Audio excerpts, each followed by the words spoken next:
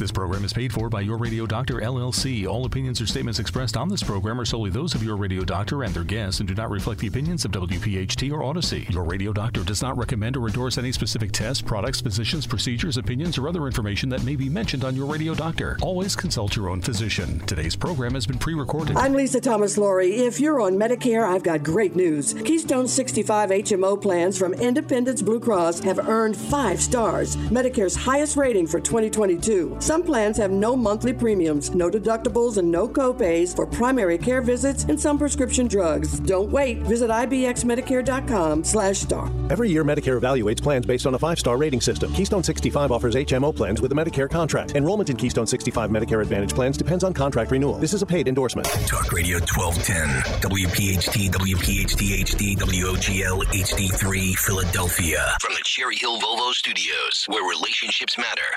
Always live on the free Odyssey app. It's time for the Delaware Valley's first radio doctor. On call every Saturday afternoon at 5. This is Your Radio Doctor with Dr. Marianne Ritchie. Presented exclusively by Independence Blue Cross. Listen, 7 months or 10 months is an absolutely exceptionally short time frame to produce this vaccine. Your health determines your life, your longevity, and your happiness. Let your radio doctor lead the way with your medical education. Your Radio Doctor, Dr. Marianne Ritchie. Good afternoon, and welcome to Your Radio Doctor. I'm your host, Dr. Marianne Ritchie. They say things happen in threes. Well, this summer, I've had calls from 6 acquaintances that have been diagnosed with diverticulitis, so I thought it would be a timely topic. Joining us today is Dr. Neil Stallman, Associate Professor of Medicine at the University of California, San Francisco, Chairman of the Division of Gastroenterology at Alta Bates Summit Medical Center in Oakland, California, and recently the Chair of the Board of Governors of the American College of Gastroenterology, our national GI society, where he is now a trustee. He's an expert and known for his research in many areas of gastroenterology, including diverticular disease, and he frequently teaches at national meetings and training programs and is highly respected.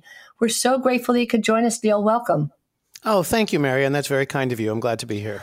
So diverticulosis, we throw these terms around when we're talking to each other, and we're familiar with exactly what that means.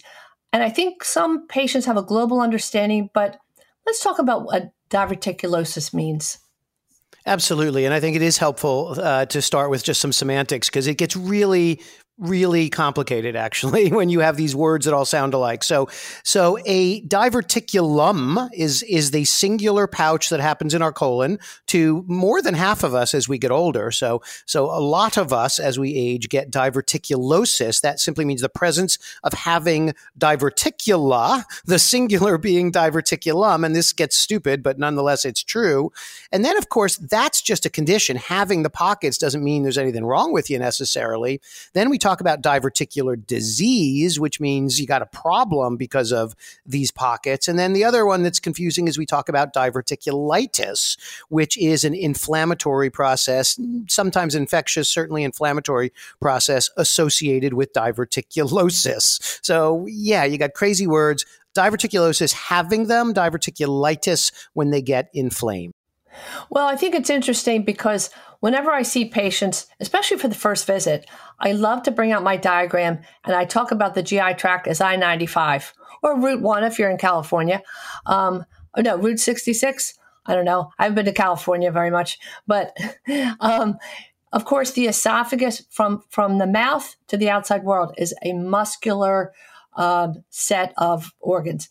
The esophagus is like a sliding board that carries that bite of bread from your mouth into your stomach, where it gets churned up into little pieces, and 2 parts of intestine. Small intestine, S for small, S for sponge. That's where we absorb our calories.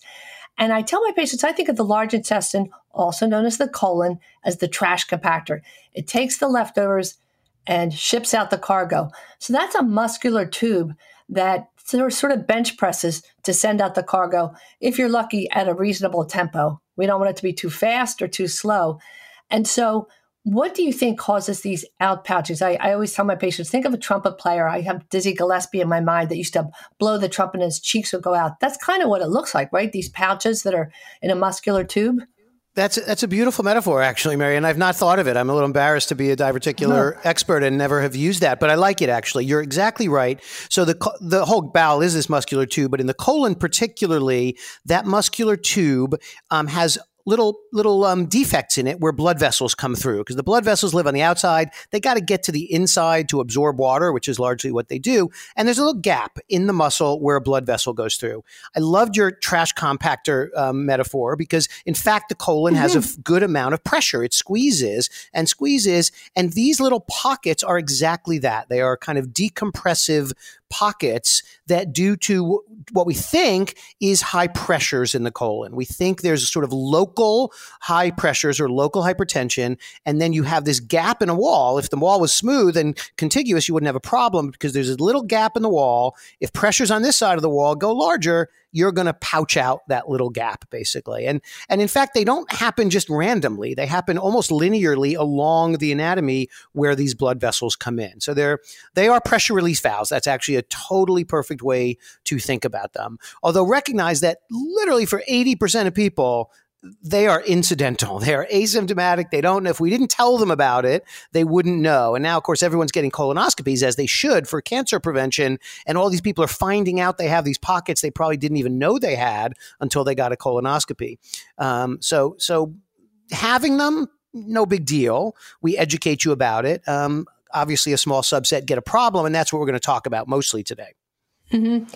And I like that you use the term diverticular disease. So you can just have these little ornaments or these little, wallflowers. You have these little sacs that mind their own business. You go your own way, but they can go in three not so friendly directions, right? Significant complications might be if even one of those sacs, I always say, if you're a football player and you have an ingrown toenail, that one little tiny red spot on your big toe hurts so much, you don't want to play in the game. That one little sac, if it gets red and gets inflamed, because just having the sacs, diverticulosis, but if one gets inflamed, itis is the suffix meaning inflammation, tonsillitis, sinusitis, but diverticulitis, that one little sac, if it pops open and the fecal contents enter the cave, your peritoneum, or all your organs live in your belly, you can be seriously ill or even lose your life. Yes. So diverticulitis, we want you to jump on it. You can also have bleeding, as you say, that outpouching is near an area where the blood vessel comes from the outside in, gets stretched. And we'll talk about that at the end a little bit. But our focus today is on diverticulitis. So let's review what that is too, because I know, as you say, it's in a relatively small percentage of people that have diverticulosis. Yes? Yeah, it's probably less than 10%. We used to say 20. I wrote a paper in 1999 where I think I quoted 20%. I wrote another big paper 2 years ago where I dropped that to 10%. I'll probably drop it to 5%. It's probably, as the denominator gets bigger, the relative percentage goes down. As we realize more and more and more people have diverticulosis, the relative risk of diverticulitis is going down. It's probably 5 or 10% of people in their lifetime. So again, most people won't do that. Thank goodness. Yes. And you're correct. I love your conception as the toenail thing too. I've had one ingrown toenail in my life, and it's nasty. Miserable. It's a good metaphor. Yeah. Well, this is a good metaphor. We think diverticulitis basically is a perforation, as you said, a little pop or a little hole. Now, I have to be mindful to be precise about that, because I think when we think about a perforation, we think of a free or an open, like a balloon bursts and everything comes out of it. That's actually not what happens in the large majority of people. It's in fact a micro perforation or a contained perforation. It gets walled off. The colon has a lot of fat and tissue around it, and it doesn't just pop and you get fulminant peritonitis. That's actually very, very rare. It's sort of a contained perforation. And it absolutely happens, as you mentioned, from obstruction of one pocket. That's what happens. One pocket gets blocked up by poop, literally by a ball of poop, which has a good name, fecalith. That's an excellent word. Fecalith, ball of stool. That, yeah, it is, right? That blocks up one little pocket. And our body wants to drain, right? Everything should flow and drain. When you block up this one pocket, things get stuck behind it. You get this little local perforation, and you get sick. That's basically the pathology there. But I think what's important to drive home to our listeners is it's really vitally important that you go immediately, call your doctor immediately. See, don't just ask for antibiotics. We want to put our hands on your belly. COVID's pretty much over. The offices are open. It's safe to come in. We wear masks and all those good things. We want to put our hands on your belly because we don't want to give you antibiotics over the phone. We're going to talk about treatment later, but there are consequences, albeit probably, as you say, maybe less often than 25% of cases, that if that area gets swollen, the patient could have an obstruction, or they can form an abscess. I think of, so it's less like a piñata and more like UPS packaging, that that little ceramic piece that's packed inside the popcorn is protected and it's not going to, fall apart. So obstruction, abscess, or a bigger perforation in a very small number, or even fistula. Let's talk about what a fistula is. Yeah, fistula simply means sort of one tube connects to another tube in essence. So and we've already said that this diverticulitis is a hole in one of the tubes, that tube being your colon, right? So if that hole, that pus, it's literally pus, comes out and connects or sticks to another tube, which could be a loop of small intestine that's nearby. It could be another part of the colon that's nearby. The colon is pretty redundant. It could be a vagina in a woman. It could be a bladder. If it hits another organ, it can make a connection. They can kind of adhere to each other.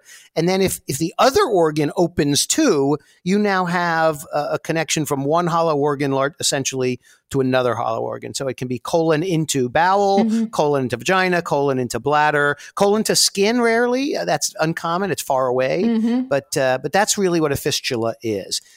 They don't happen a ton in diverticulitis, fortunately. Fortunately. Yeah, which is good news because they're challenging. They generally require surgery, so that's a good thing that doesn't happen all that often. It's kind of like a burning bridge that connects the hot spot and melts into the melted grilled cheese that melts into the other neighbor. Let's take a little break, and we'll be right back with Dr. Neil Stallman from Oakland, California. Thanks for listening to Your Radio Doctor with Dr. Marianne Ritchie, exclusively presented by Independence Blue Cross. If you have a question for the medical mailbag, just send a note to doctor@yourradiodoctor.net. Hi, I'm Dr. Denny Carice, Chief Science Officer at Recovery Centers of America, and I'm here as your addiction expert. I get asked a lot, how do people overcome addictions? They're all different kind of ways. Can some people just quit? Why do some people need a bunch of treatment? The reality is there is a small number of people who use addictively that can quit on their own. In a study where we asked, did you used to have a problem with drugs or alcohol but no longer do? And found out that 20% of people that say they used to have a problem were able to quit on their own. They didn't need any treatment or anything else. And we see that too with the Vietnam vets. There's a whole cadre of Vietnam vets that used opium and black tar heroin in Vietnam in an addictive way that just kind of quit on the way home, and it never was a problem for them again. Importantly, there's a whole other cohort of Vietnam vets for whom opioids is still a problem today. So you don't know if you're in that 20% or not. There's a bunch of people who quit with the help of their church or the help with 12-step groups or other support groups. And then a vast majority of people need some kind of treatment, whether that's outpatient treatment or residential care.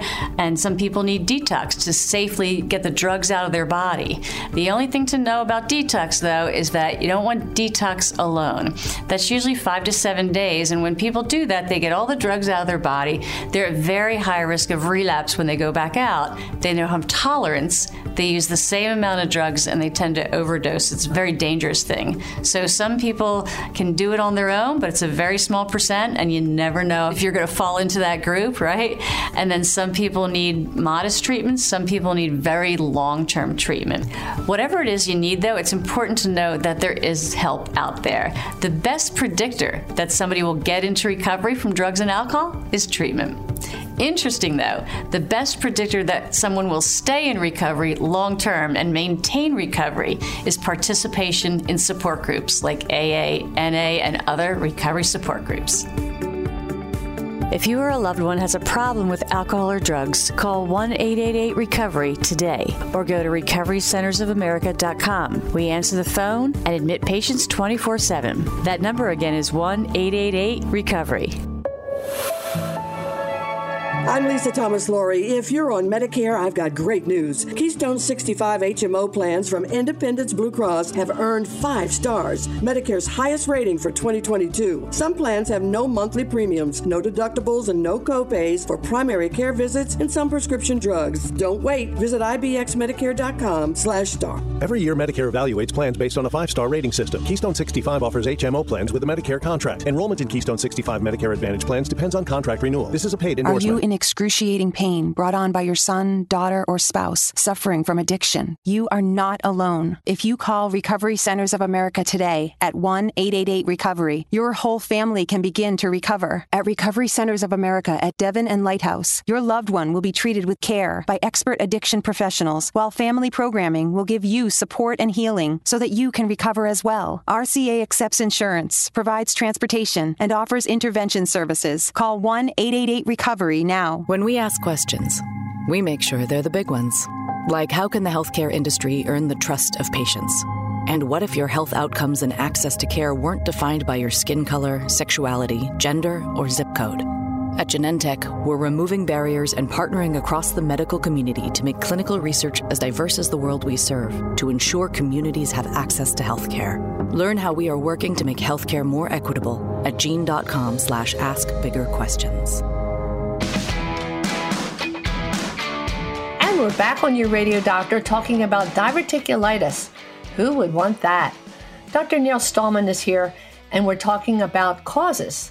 Yeah, thanks, Marianne. So to be precise and maybe too confusing, but I'll try to be real simple. We're talking about what causes you to get the pockets. That's one question, right? Why do you get this state of diverticulosis? And then there's kind of a related question, which is what causes, and remember, half of us have that, right?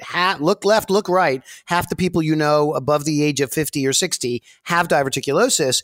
What then leads this kind of small subset of people to get diverticulitis within that? And we know for sure that diet is a big part of this. If you simply look at a map of the world, parts of the world where they eat a lot of fruits and vegetables and fiber and don't eat a lot of red meat and fat have a much lower risk of diverticulosis, frankly, than our country, for example, unfortunately, where we eat way too much red meat and fat and way too little fiber, and we have a higher risk of diverticulosis. So it's almost an inverse correlation. Communities, populations, countries that eat a lot of fiber don't get diverticulosis nearly as much as the West, if you will, us, where we get a lot of it. So that's sort of the first step, and that's sort of simplistic, but almost certainly true.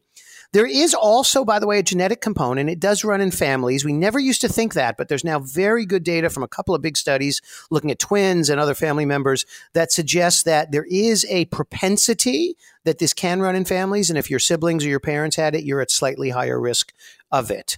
So those are kind of the things that lead us to get these pockets. Probably a lifetime of low fiber. And by the way, it is a lifetime or it's decades. This is not, I didn't eat good for a month and I got diverticulosis. This is, I didn't eat good for decades and I got diverticulosis.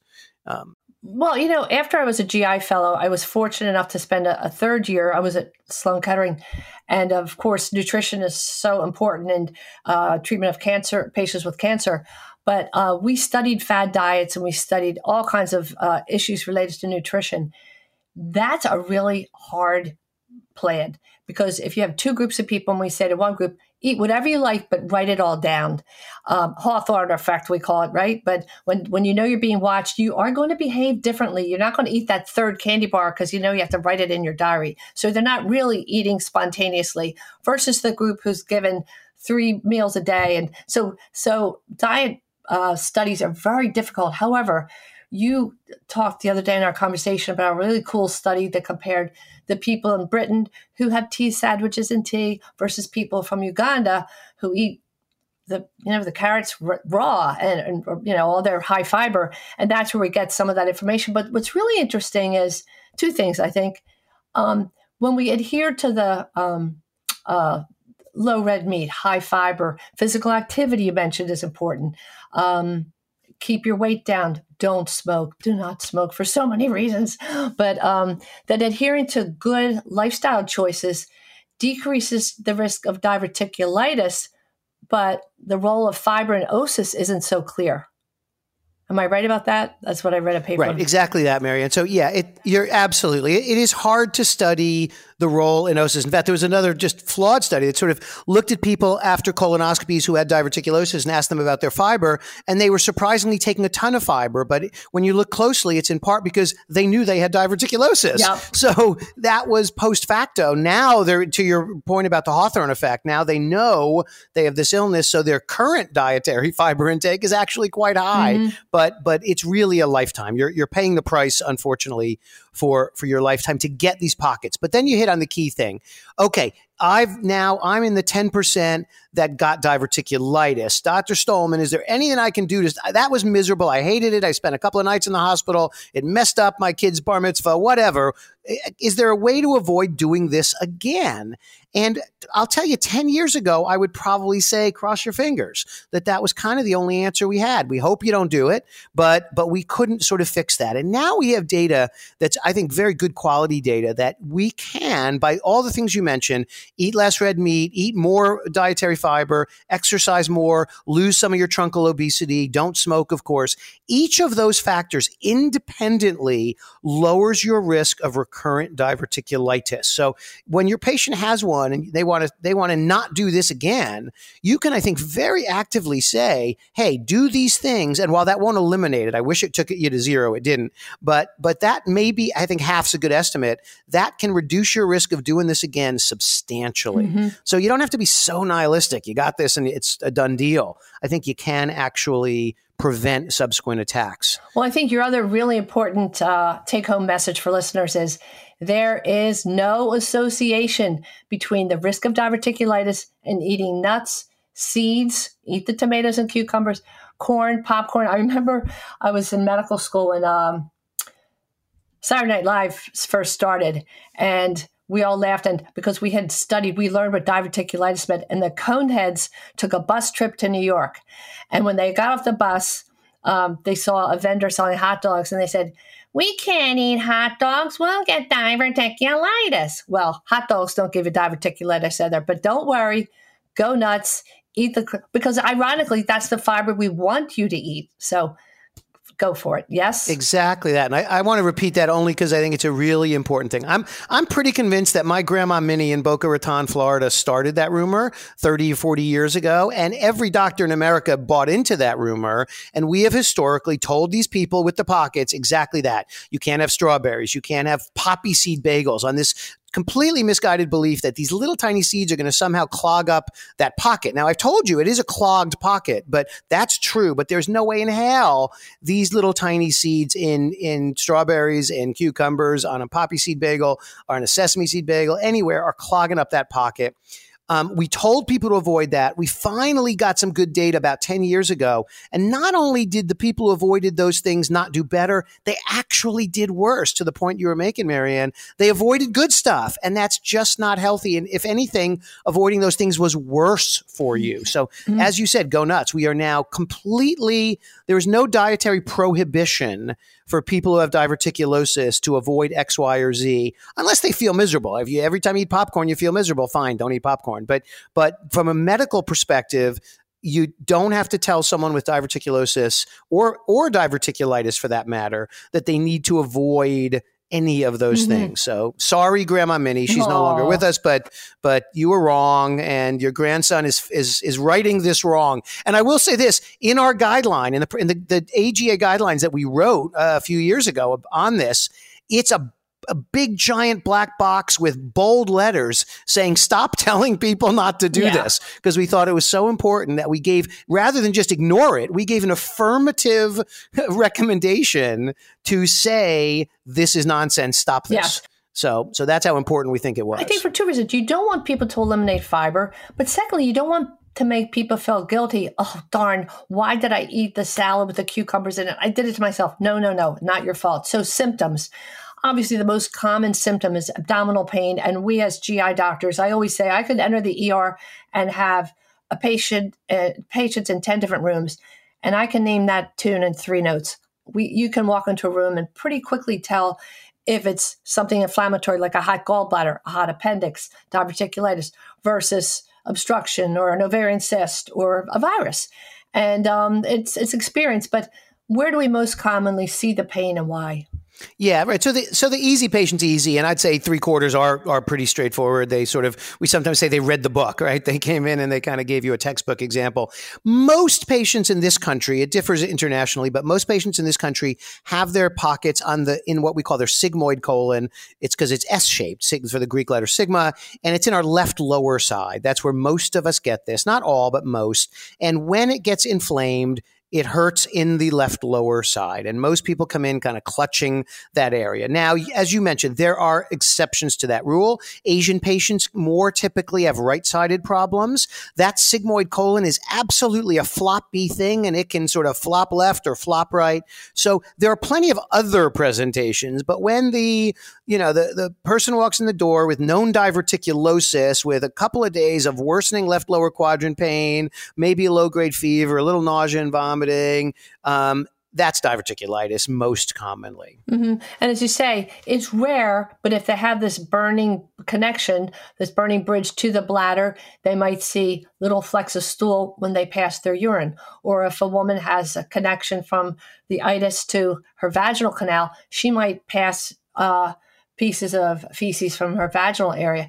But really, only 1% to 2% have the big time perforation that is really frightening. Low-grade fever, sometimes not. So we're going to talk when we come back from the break about how we make the diagnosis. But in this last minute, let's talk about where you start with that. Yeah, I think, and it's not even that complicated. Diagnosis is fairly straightforward here. I mean, obviously it's physical exam. It's where it's walking in the room, putting your hand on a belly. That's what we do. And hopefully we're good at that.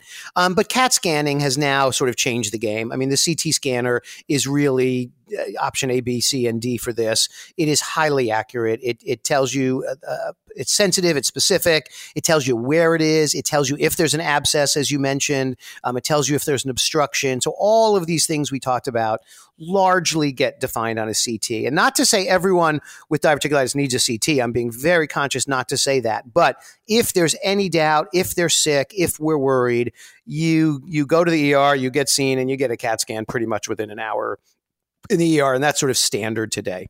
Mm-hmm. And we do blood tests, but maybe 45% of the people, almost half, have a normal white cell count. We look at white cells, right? When they're elevated, it suggests an infection. And so that's not always an indication for us. And if a patient has diarrhea that's kind of new, we also check their stool for the garden variety bacteria like Clostridium difficile, Salmonella, Shigella, E. coli. Let's take a little break and we'll be right back to talk more about diverticulitis. Today's edition of Your Radio Doctor with Dr. Marianne Ritchie, presented exclusively by Independence Blue Cross, can be enjoyed anytime, anywhere, at your convenience. Just download the Odyssey app and search Your Radio Doctor. It's health education on demand.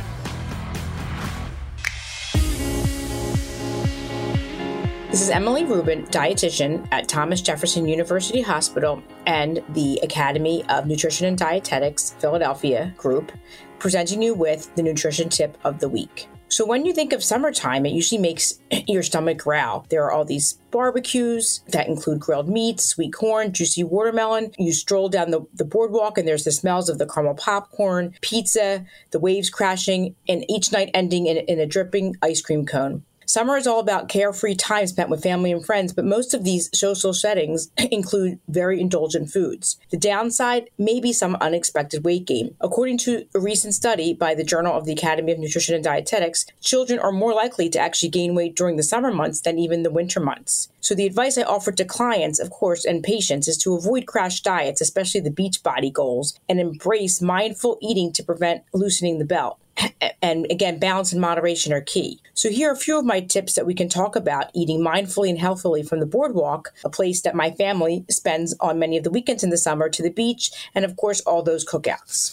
So let's first talk about the boardwalk. Talk about all the temptations. Every outlet down the boardwalk has different food samplers offering you pieces of fudge, water ice, gelato, popcorn, and pastries. Recently I decided to taste all these treats with my family. To my surprise, it actually helped satisfy my cravings. So how did this actually satisfy my cravings? I made sure I tried all these foods after I ate a balanced meal. This way I wouldn't go to the boardwalk starving. Another tip is maybe eat a little bit less at dinner to plan for those treats. If you want the gelato or the ice cream, order a small or split one with a friend. You will be surprised that the small size is actually much bigger than you really thought. Some other healthy choices are maybe some adding veggies to your pizza like spinach instead of pepperoni, or opting for grilled or baked fish instead of fried, and really slow down and savor the flavors of your food. So most importantly, don't forget to walk the boardwalk. I bet you can get 10,000 steps in there real quick. This is Emily Rubin presenting you with your nutrition tip of the week. For more information, you can go to yourradiodoctor.com.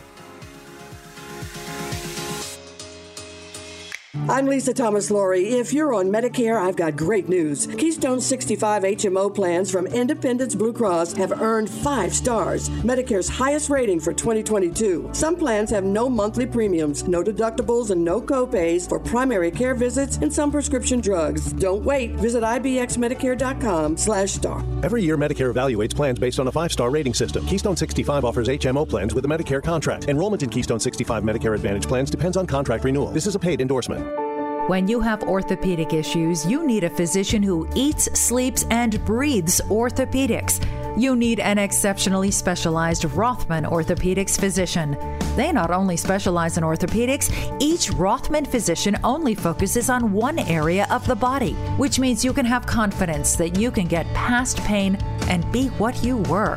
Scheduled conveniently online at RothmanOrtho.com. That's RothmanOrtho.com. Are you in excruciating pain brought on by your son, daughter, or spouse suffering from addiction? You are not alone. If you call Recovery Centers of America today at 1-888-RECOVERY, your whole family can begin to recover. At Recovery Centers of America at Devon and Lighthouse, your loved one will be treated with care by expert addiction professionals, while family programming will give you support and healing so that you can recover as well. RCA accepts insurance, provides transportation, and offers intervention services. Call 1-888-RECOVERY now. When we ask questions, we make sure they're the big ones. Like when it comes to diseases, can we strive to treat, prevent, and even reverse them? And how can we make healthcare more effective and more affordable? These are the types of questions that can help impact the lives of so many patients, that help push the boundaries of innovation and healthcare for all communities. At Genentech, we are the pioneers of the biotech industry, tackling some of the biggest questions in healthcare. Learn more at gene.com/askbiggerquestions. Your Radio Doctor, Dr. Marianne Ritchie, now Saturday afternoons at 5, presented exclusively by Independence Blue Cross. This program is paid for by Your Radio Doctor, LLC. And welcome back to Your Radio Doctor. Dr. Neil Stallman, it's such a treat to have you and talk about diverticulitis. We were saying that it's routine to get a CAT scan, maybe not always, but a CAT scan is a good go-to. Are there ever times when you repeat the CAT scan down the road?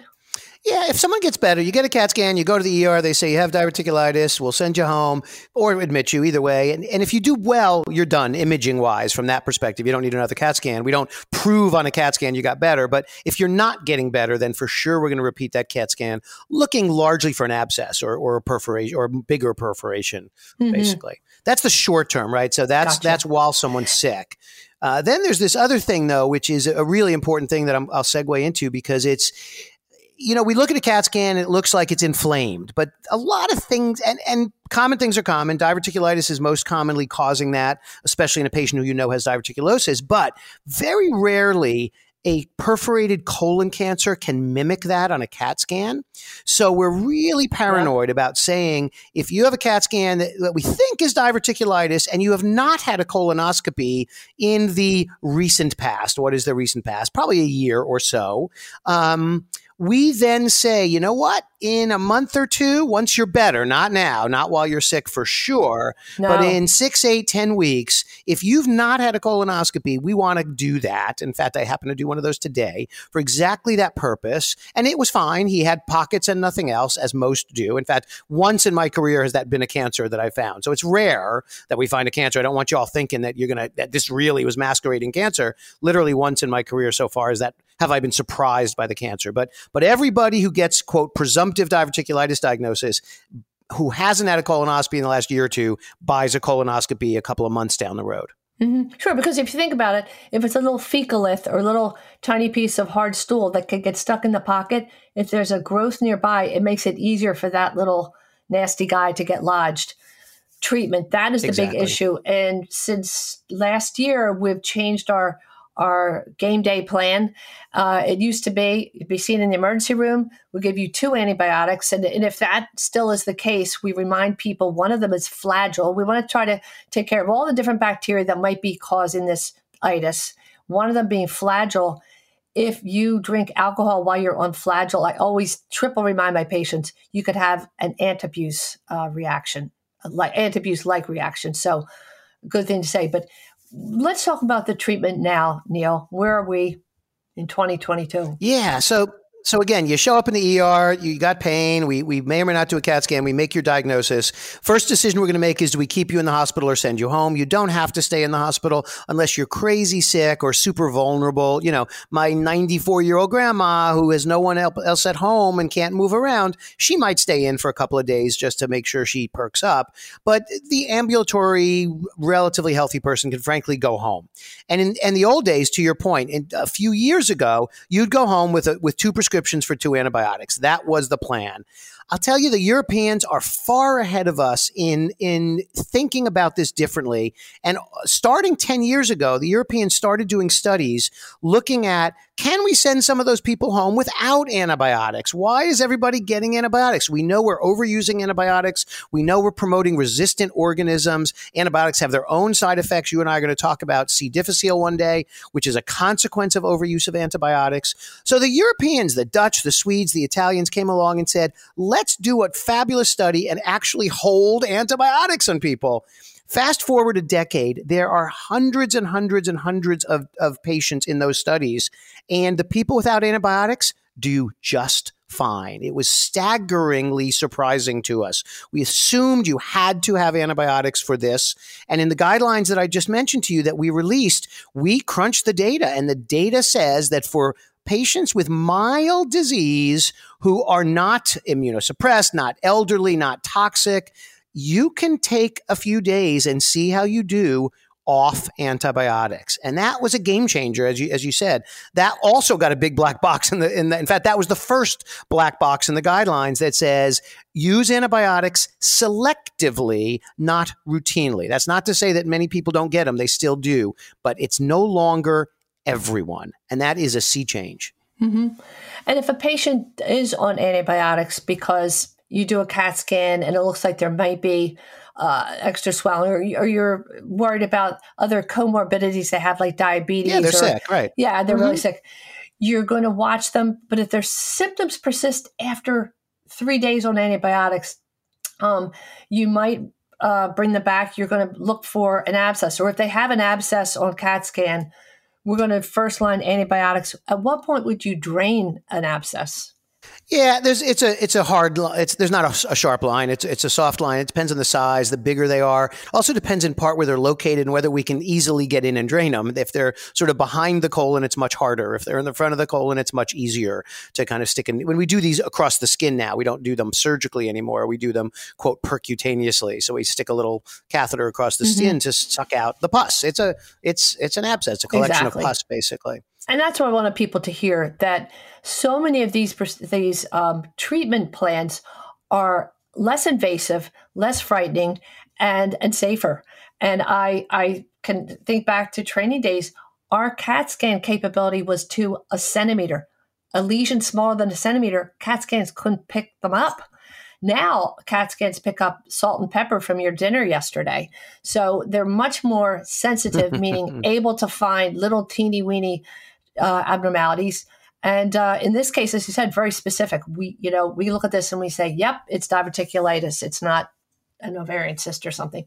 Then I guess the other question is, at what point do you operate? Because I was teased on the rule that if you had 2 episodes of diverticulitis within a year, or if you had a total of 3 episodes of diverticulitis, we're going to say, let's remove that part of the garden hose so it can't act up on you again, because repeated episodes of diverticulitis in a small number of cases, but the thinking was we don't want it to scar down like a 3rd-degree burn on your skin, and it narrows into a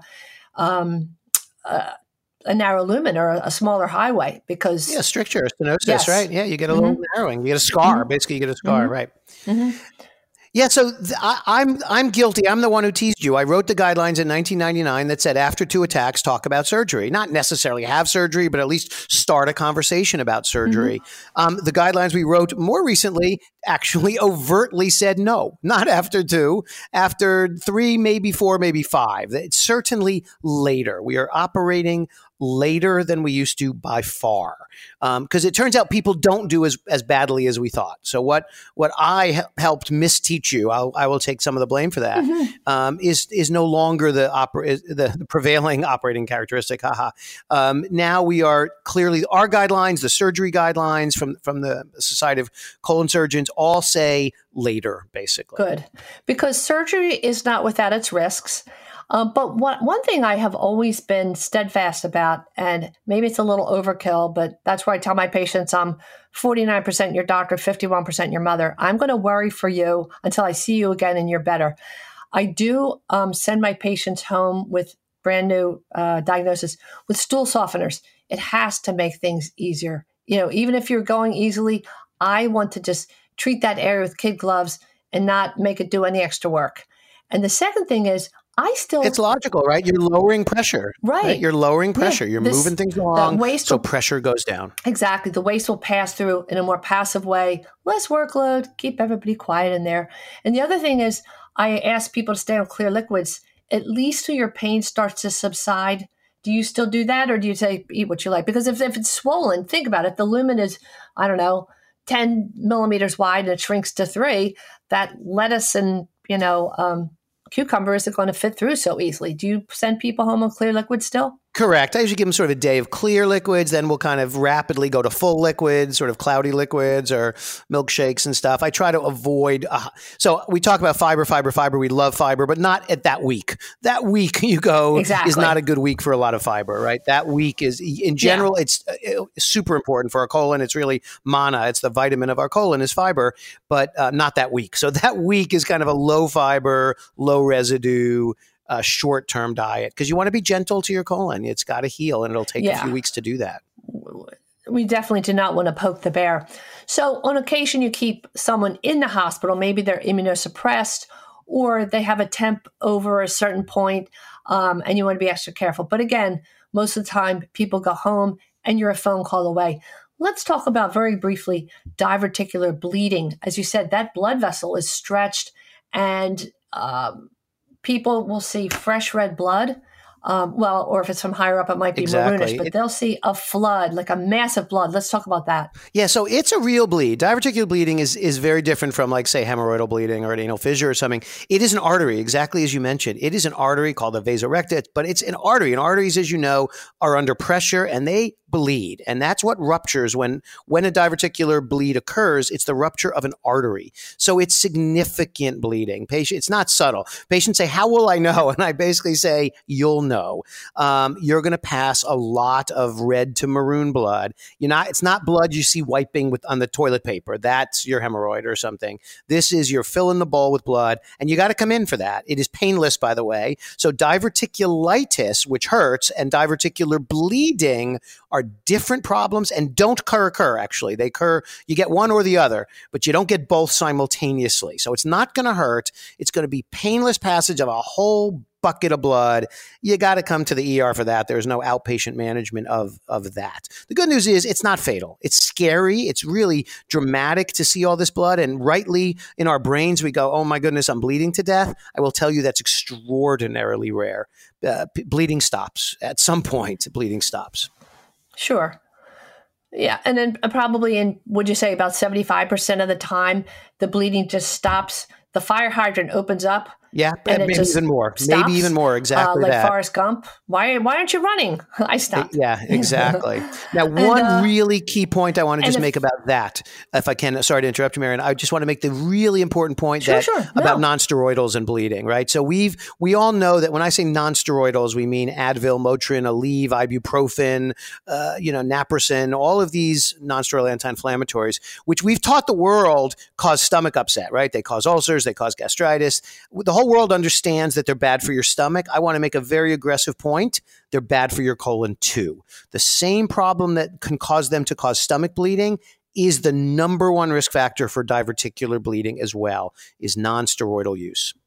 Good for people to hear.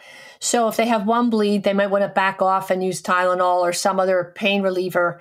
Exactly. So they don't, because there is a risk of rebleeding. And again, if it's an older person with other medical conditions, they can't afford to go through a drop in their hemoglobin count from, by 3 or 4 points. That could be enough to really, really make them sick. And we localize the bleeding. Sometimes with the scope, we can take a peek. And if we see clear colon above where the bleeding starts, we say, oh, there it is at 32nd Street.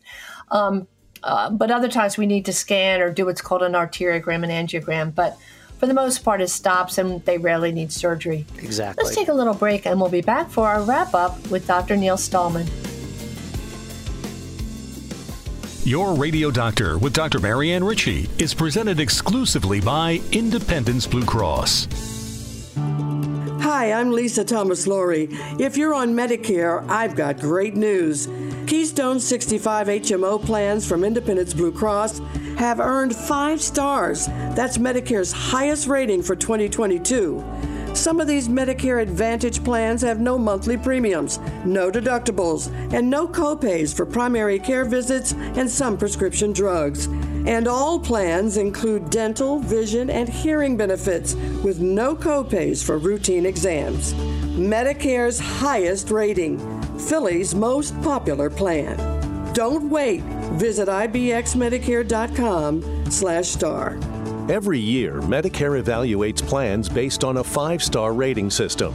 Keystone 65 offers HMO plans with a Medicare contract. Enrollment in Keystone 65 Medicare Advantage plans depends on contract renewal.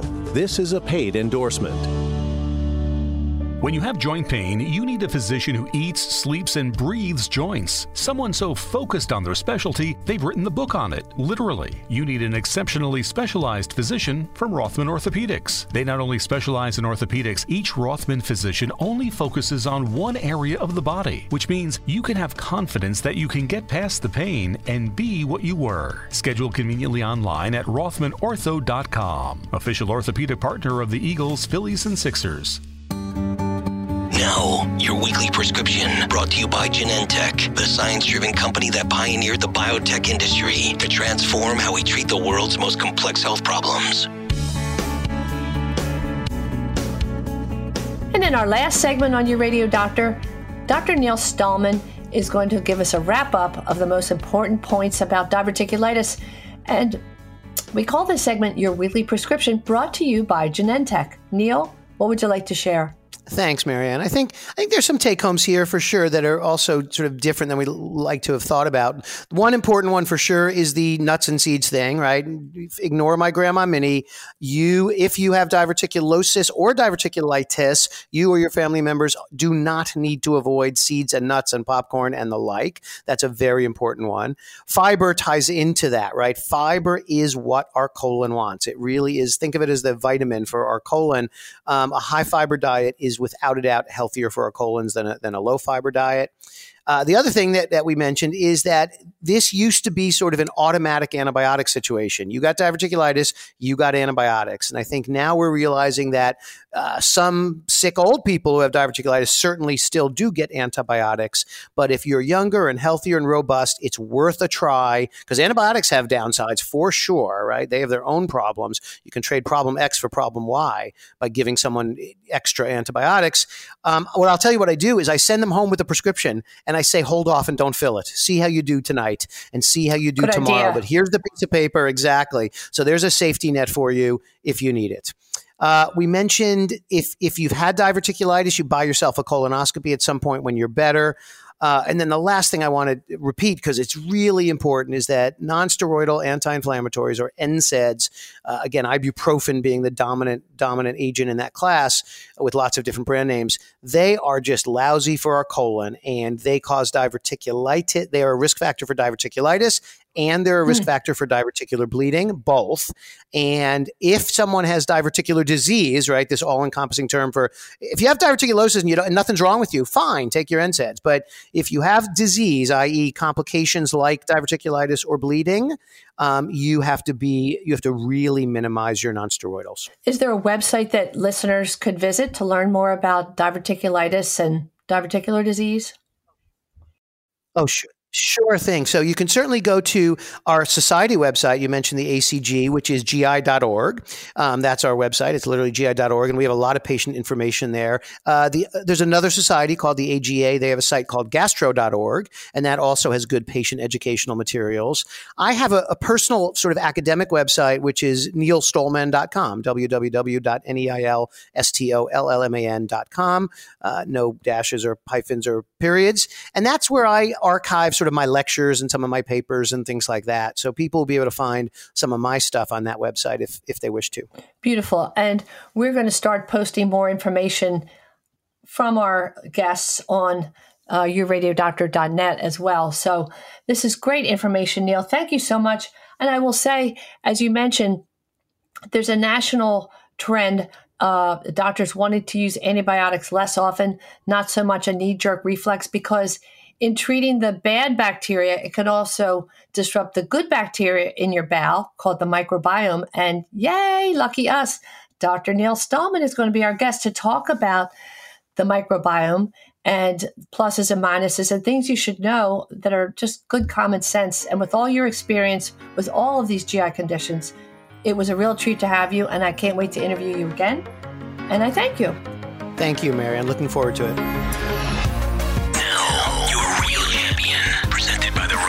Orthopedic Institute.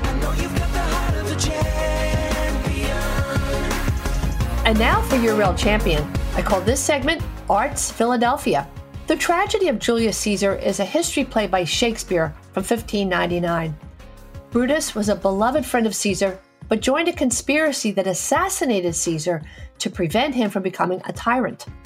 Several senators stabbed Caesar, and Brutus was the last, at which time Caesar uttered the famous line, "Et tu, Brutus?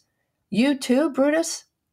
Caesar's right-hand man, Mark Antony, claimed, not the knife wounds, but the betrayal of his friend Brutus that was the unkindest cut of all. Well, we had a pathology teacher in medical school who created a different version and said, aging is the unkindest cut of all. When you think about it, there are a lot of conditions we can work with. You can take pills for your high blood pressure. You can have surgery for a broken hip, but how can we stop progression of dementia? Recently, we heard from a world-renowned professor from the Mayo Clinic. We're making progress with finding warning signs before dementia begins and hope it will lead to effective therapy. Now meet Dr. Susan Schiffery, an art historian, curator, and educator. After earning a PhD at Bryn Mawr College, she had worked at several large and small museums along the East Coast.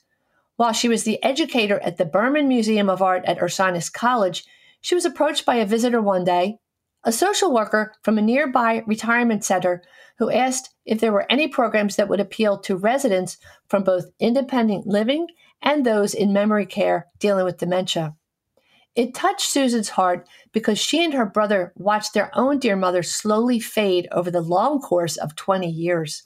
Susan found funding and trained for a special program that would engage this audience that was not being served. In these initial workshops, she was profoundly moved as she watched visitors, many in later stages of dementia, come to life in the museum as they studied the art, talked about it with each other, their care partners, with Susan, and with college students who worked there. Susan saw a transformation in people who, in some cases, had rarely spoken about or shared their lives with others.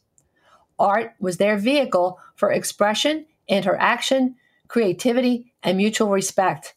And for laughter, plenty of laughter. So inspired by the response, Susan founded her own nonprofit called Arts Philadelphia in 2013. It involved a lot of perseverance and even risk to her own financial standing. The range of programs equally serves those with a pre-diagnosis all the way to those in hospice. Some are geared to the patients, some to care partners, and some to both. Offered in nursing homes, long-term continuing care centers, daycare centers, and in small groups with 6 to 8 people and 2 aides, each person holds a photo and is asked, "What do you see?" Susan states our job is to follow. It can take up to an hour to discuss 1 or 2 works of art. There are also sessions that involve making art for those who struggle to communicate verbally but have the opportunity to express themselves visually. I asked Susan if a picture ever triggers a sad or negative memory. Memories are not always happy, but the patient has the choice to remain in discussion, which is therapeutic because in the world of dementia, other choices are peeled away. These conversation-based exchanges provide a community for patients and bring joy to care partners as well. The focus of the work is not on the illness or disability, but a new appreciation of the person they thought they lost. The person with dementia has changed, but is still the person they love and can enjoy, tapping other areas of the brain that are still there to be appreciated. By 2016, Susan expanded the program to mentor medical students, nursing, pharmacy, and occupational therapy students, giving them a better understanding for the future and that inside the illness, there is still a patient. Susan's reward? Meeting extraordinary people who model grace and dignity under the most extreme circumstances. She explains, "We learn from the people we serve, but they give more to me than I give to them." We salute you, Dr. Susan Shiffrin, founder and executive director of Arts Philadelphia, your real champion. Learn more by visiting artsphilly.org. Volunteer, donate. Arts, that's ARTZ, artsphilly.org. Thank you for listening every Saturday at 5 o'clock here on Talk Radio 1210 WPHT. Listen again wherever you find your podcasts or on Odyssey.com. That's AUDACY.com, and search for Your Radio Doctor. We thank our exclusive sponsor, Independence Blue Cross, and for support from Recovery Centers of America, Rothman Orthopedic Institute, and Genentech. Send us a story of a champion to info@yourradiodoctor.net. Great shows coming up, including one on gastric bypass surgery, the microbiome, and the story of Emily Whitehead, the first child to receive experimental therapy for leukemia, who has just celebrated 10 years of survival. This is Your Radio Doctor, Dr. Marianne Ritchie, wishing you a happy, healthy, safe week with the ones you love, and always here to remind you that your health is your wealth. Thanks for listening to Your Radio Doctor, Dr. Marianne Ritchie, presented exclusively by Independence Blue Cross. To contact Dr. Marianne and to listen to today's show as well as past shows, visit yourradiodoctor.com. This program is paid for by Your Radio Doctor, LLC. All opinions or statements expressed on this program are solely those of Your Radio Doctor and their guests and do not reflect the opinions of WPHT or Odyssey. Today's program has been pre-recorded. Hi, I'm Lisa Thomas Laurie. If you're on Medicare, I've got great news. Keystone 65 HMO plans from Independence Blue Cross have earned 5 stars. That's Medicare's highest rating for 2022. Some of these Medicare Advantage plans have no monthly premiums, no deductibles, and no copays for primary care visits and some prescription drugs. And all plans include dental, vision, and hearing benefits with no copays for routine exams. Medicare's highest rating, Philly's most popular plan. Don't wait. Visit ibxmedicare.com/star. Every year, Medicare evaluates plans based on a 5-star rating system. Keystone 65 offers HMO plans with a Medicare contract. Enrollment in Keystone 65 Medicare Advantage plans depends on contract renewal. This is a paid endorsement.